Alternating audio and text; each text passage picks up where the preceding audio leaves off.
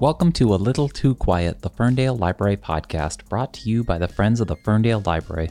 My name is Jeff Milo, and joining me on the podcast today is Mohsin Hamid, the author of the international bestsellers Exit West and The Reluctant Fundamentalist. Both of those books were finalists for the Man Booker Prize, but he's also won awards for previous books like Moth Smoke. Hamid grew up between the United States and Pakistan, eventually educated at Princeton University and Harvard Law School, and then relocated to London, where he really began to flourish his career as a novelist, particularly breaking through with The Reluctant Fundamentalist and How to Get Filthy Rich in Rising Asia. The latter book came out in 2013, and he followed that up with a work titled Exit West in 2017, which tapped into magical realism, or perhaps fantasy or speculative fiction, or maybe even a little bit of science fiction is involved in that story, which is a love story between two people who are living in an unnamed city that happens to be experiencing a civil war, and the way in which they flee is using a system of magical doors that lead to different locations around the globe. Hamid's latest book, The Last White Man, is about Anders, who wakes up one morning to find himself transformed. Overnight, his skin has turned dark, and the reflection in the mirror seems a stranger to him. At first, he shares his secret only with Una, an old friend who has turned into a new lover. But soon, reports of similar events begin to surface. Across the land, people are awakening in new incarnations, uncertain how their neighbors, friends, and family will greet them now with darker skin. Some see the transformation as the long-dreaded overturning of the established order that must be resisted to a bitter end, which leads to lots of turmoil and even rioting in the streets. For others, like Anders' father and Una's mother, there's a sense of profound loss and unease, and you see the different ways in which Una's mother and Anders' father, the older generation, grapple with this. And then we see the love story between Anders and Una begin to flourish, their connection deepens, change takes on a different shading, a chance at a kind of rebirth, an opportunity to see ourselves face to face anew. I think there's some profound things going on in this book, ruminations on equity and the growing pains of societal change, and I guess maybe the shift of generations. But as I talk with Mohsin Hamid about this, we wind up in a very hopeful place at the end of the conversation. And I was really appreciative to have him on the podcast. So here is our chat.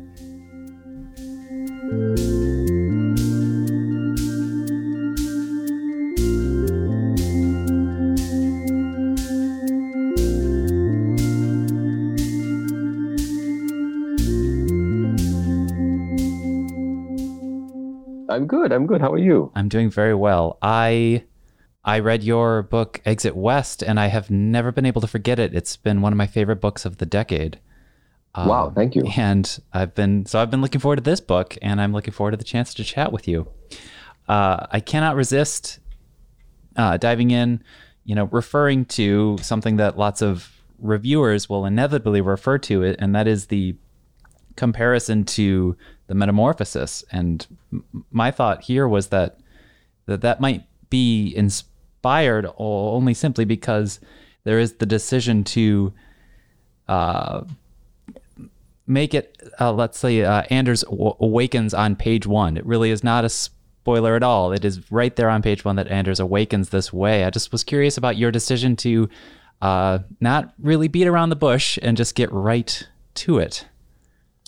It's interesting. I think that you establish a relationship with a reader at the beginning of a book, and you say, this is what kind of book this is going to be.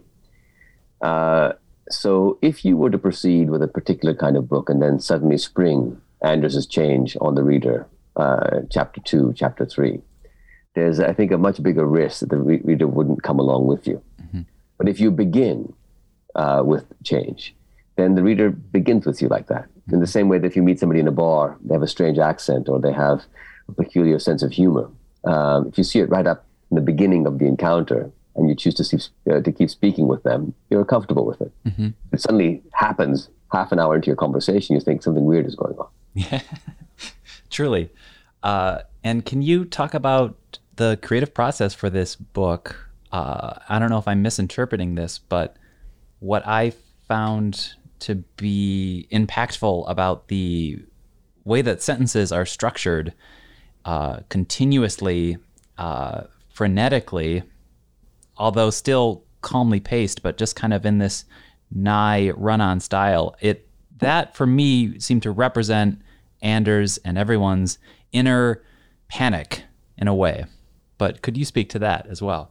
Yeah, I mean, I think that's very close to what I intended. Almost more than inner panic, though, I would say inner sense of flux.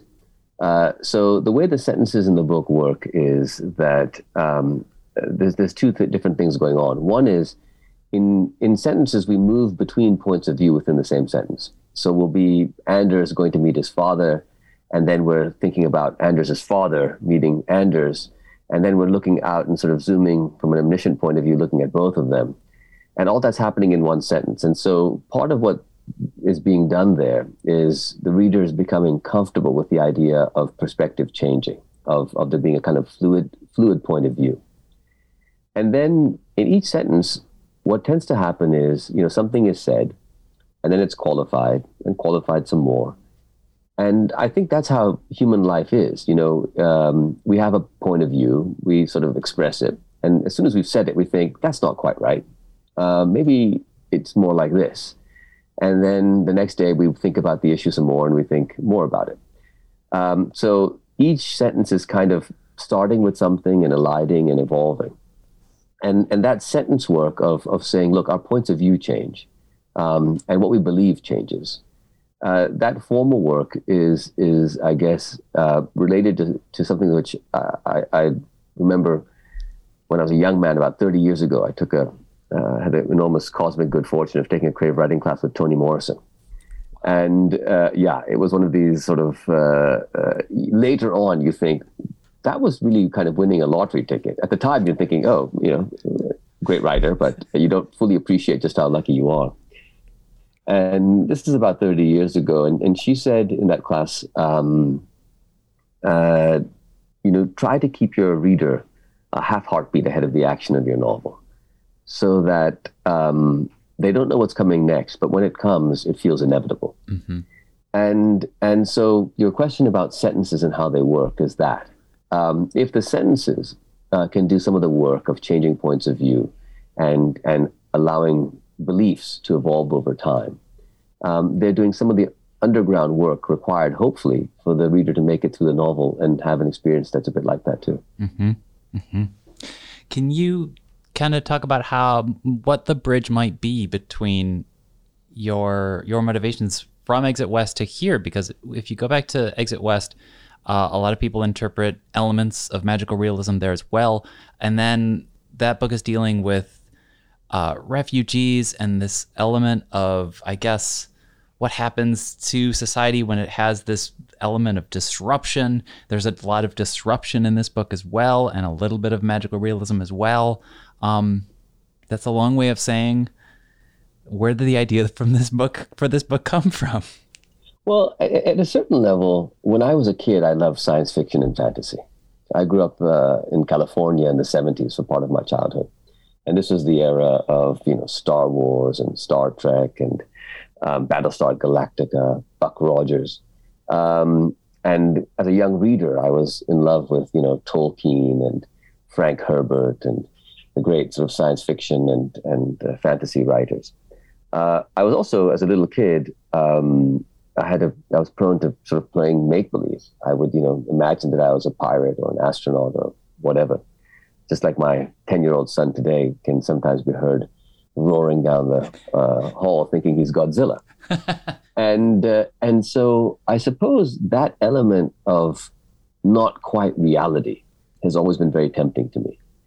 I also think that it's a mistake to believe that reality actually exists. So, the color blue or red or yellow, we know that color doesn't actually exist. Instead, our brain is representing a particular reflected frequency of light and using this color as a way of signifying to us that that's what's going on. And the chairs that you and I are sitting on, we know is mostly empty space with just some atoms scattered across it. It's not really solid when you get down to looking at it closely enough. And we also know that very often we'll do things that strike us as nasty or not in keeping with our characters, and we'll say, I wasn't myself, but we were ourselves. It's just that the nice person, the story that we tell about ourselves, turned out not to be true in that moment. So I think that we spend so much of our lives play acting reality, pretending that we are who we are and the world is the way it is. And when fiction very slightly tweaks that, it allows us to slip into something that, although it feels a little bit less real, it might feel more true, which is that things are not quite how they seem. And all the stuff that we're engaged in, a little bit of it is just pretending. That leads into race as a construct. Yeah, very much so. I mean, I think, race is something that's been imagined into existence for all of us. We arrive in a historical moment where something has been imagined. It could have been that we said that, okay, people with A positive blood type and O negative blood type are fundamentally different and must be, treated in very different ways. But we didn't do that. And we arrived at this sort of contemporary 21st century racial imagining, which is different from place to place. It's different in America from Britain and different in Britain from Pakistan. But it is imagined. These things aren't like planets or waterfalls. They don't actually exist. So we're all kind of collectively participating in imagining this thing. And that's where I think is a kind of fertile space. What if we were to imagine differently? What if we were trying to imagine our way out of it? And the novel is really about that. It's about, in a sense, imagining a way out of race, experiencing both a sense of loss, for some characters for whom that's an enormous loss, but also a sense of opportunity for, what might come into being that isn't in being when the novel starts. Yeah. And what I found to be very powerful is towards the end of the book, not that it's again, avoiding spoilers, but you write very beautifully about as more and more people are changing, the memories of whiteness and this memory of now a distant world. That's what is really powerful about this book, is that also this was quite a emotional book to read, and I don't know when you created it, but having witnessed actual turmoil and riots on the foot of our capital, and how much there is turmoil in the streets in this book, was almost unsettling for me as a reader, but still very powerful. Can you talk about just how maybe emotional this book was for you to write, and that idea of the memory of whiteness? Yeah, it was emotional. And I think, one doesn't have to, in a sense, sympathize with a worldview or something that's being lost, to sympathize with the feeling of loss. And all over the world today, we see people who feel that their group or their way of being is being destabilized and in danger of being lost. And whether that's sort of a traditional Muslim perspectives in Pakistan, or Britishness in Britain, or a sense of whiteness potentially in America. This is not a unique thing to the United States. This is something happening really in different forms all over the world. And to me, it seems an inadequate response to just say, tough luck.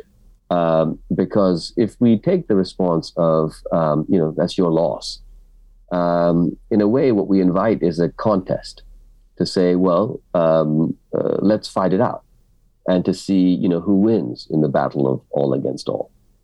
Instead, I think it's a bit more interesting to say, what if we imagine that all of these different characters are the heroes of their stories?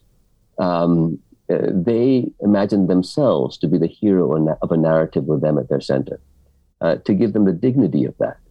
And then to have them experience loss in a sense, not as a blessing or as a punishment, but as a kind of personal tragedy, but a tragedy out of which a new kind of growth is possible. Growth, exactly that. And the beautiful thing about this book is that the change happens. Anders has a visceral reaction early in the book, even punches a mirror. showing his new reflection. But as the book goes on, there is change and panic, but then growth, and then Anders is still Anders. So what you did with the idea of identity was very interesting in this book. There is loss, but Anders retains Anders. Una retains Una. I found that to be very, very touching. Well, Anders, in a sense, becomes almost more Anders. Right. I mean, the interesting thing about it is the book is a love story, and it's perhaps three love stories. It's a love story between Anders and Una, who begin kind of like they're having a fling. They both experience loss in their lives, but they're drawn together. They dated in high school, but it starts off, it's not a very serious relationship. But as Anders changes, Una begins to see him properly and recognize him properly and actually understand who he is in a way that's attractive to her. And something similar happens for Anders with Una. But at the same time, there's two other love stories, which is Anders' love for his father and Una's love for her mother, who both belong to an older generation that's grappling with this in a different way. And so each of these characters, in a sense, is able to see each other in a way more clearly, and get to a place which is a deeper understanding of who the other person is. So I suppose what we would imagine is that somebody has changed in the course of the novel, become a different kind of person. Maybe a little bit of that is also happening.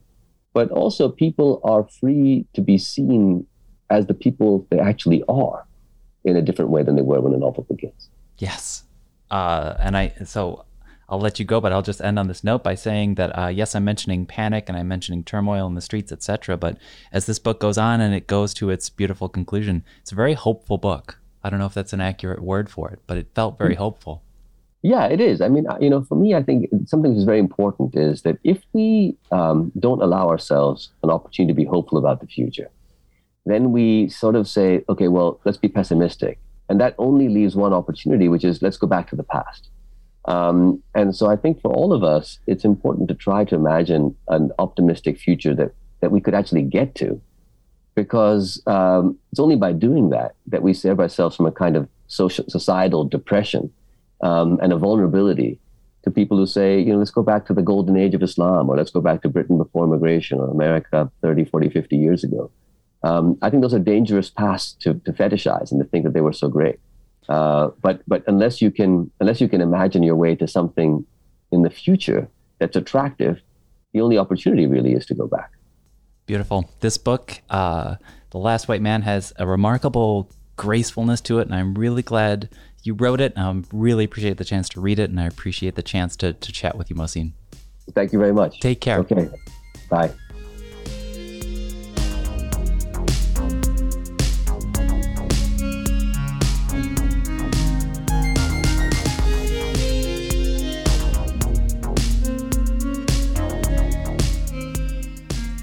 And that was my chat with Mohsin Hamid, the author of bestsellers like Exit West and The Reluctant Fundamentalist. But we were talking about his brand new book out this week called The Last White Man, which, just like Kafka's Gregor, opens up with the transformation immediately happening. And then the rest of the book is how do we respond to that? How do we now move forward after this change? Magical realism, science fiction, either way, an amazing book, and I implore you to check it out. We really appreciate the chance to chat with Mohsin Hamid. We'll have links for you to find more information about his books in the show notes. You have listened to another episode of A Little Too Quiet, the Ferndale Library podcast. It's brought to you by the Friends of the Ferndale Library. Appreciate the local musician John Duffy, who provides us our intro and outro music. If you want to support this podcast, you could go to ferndalefriends.org, or please remember to rate, review, and subscribe. We'll be back next week with more. Thanks for listening.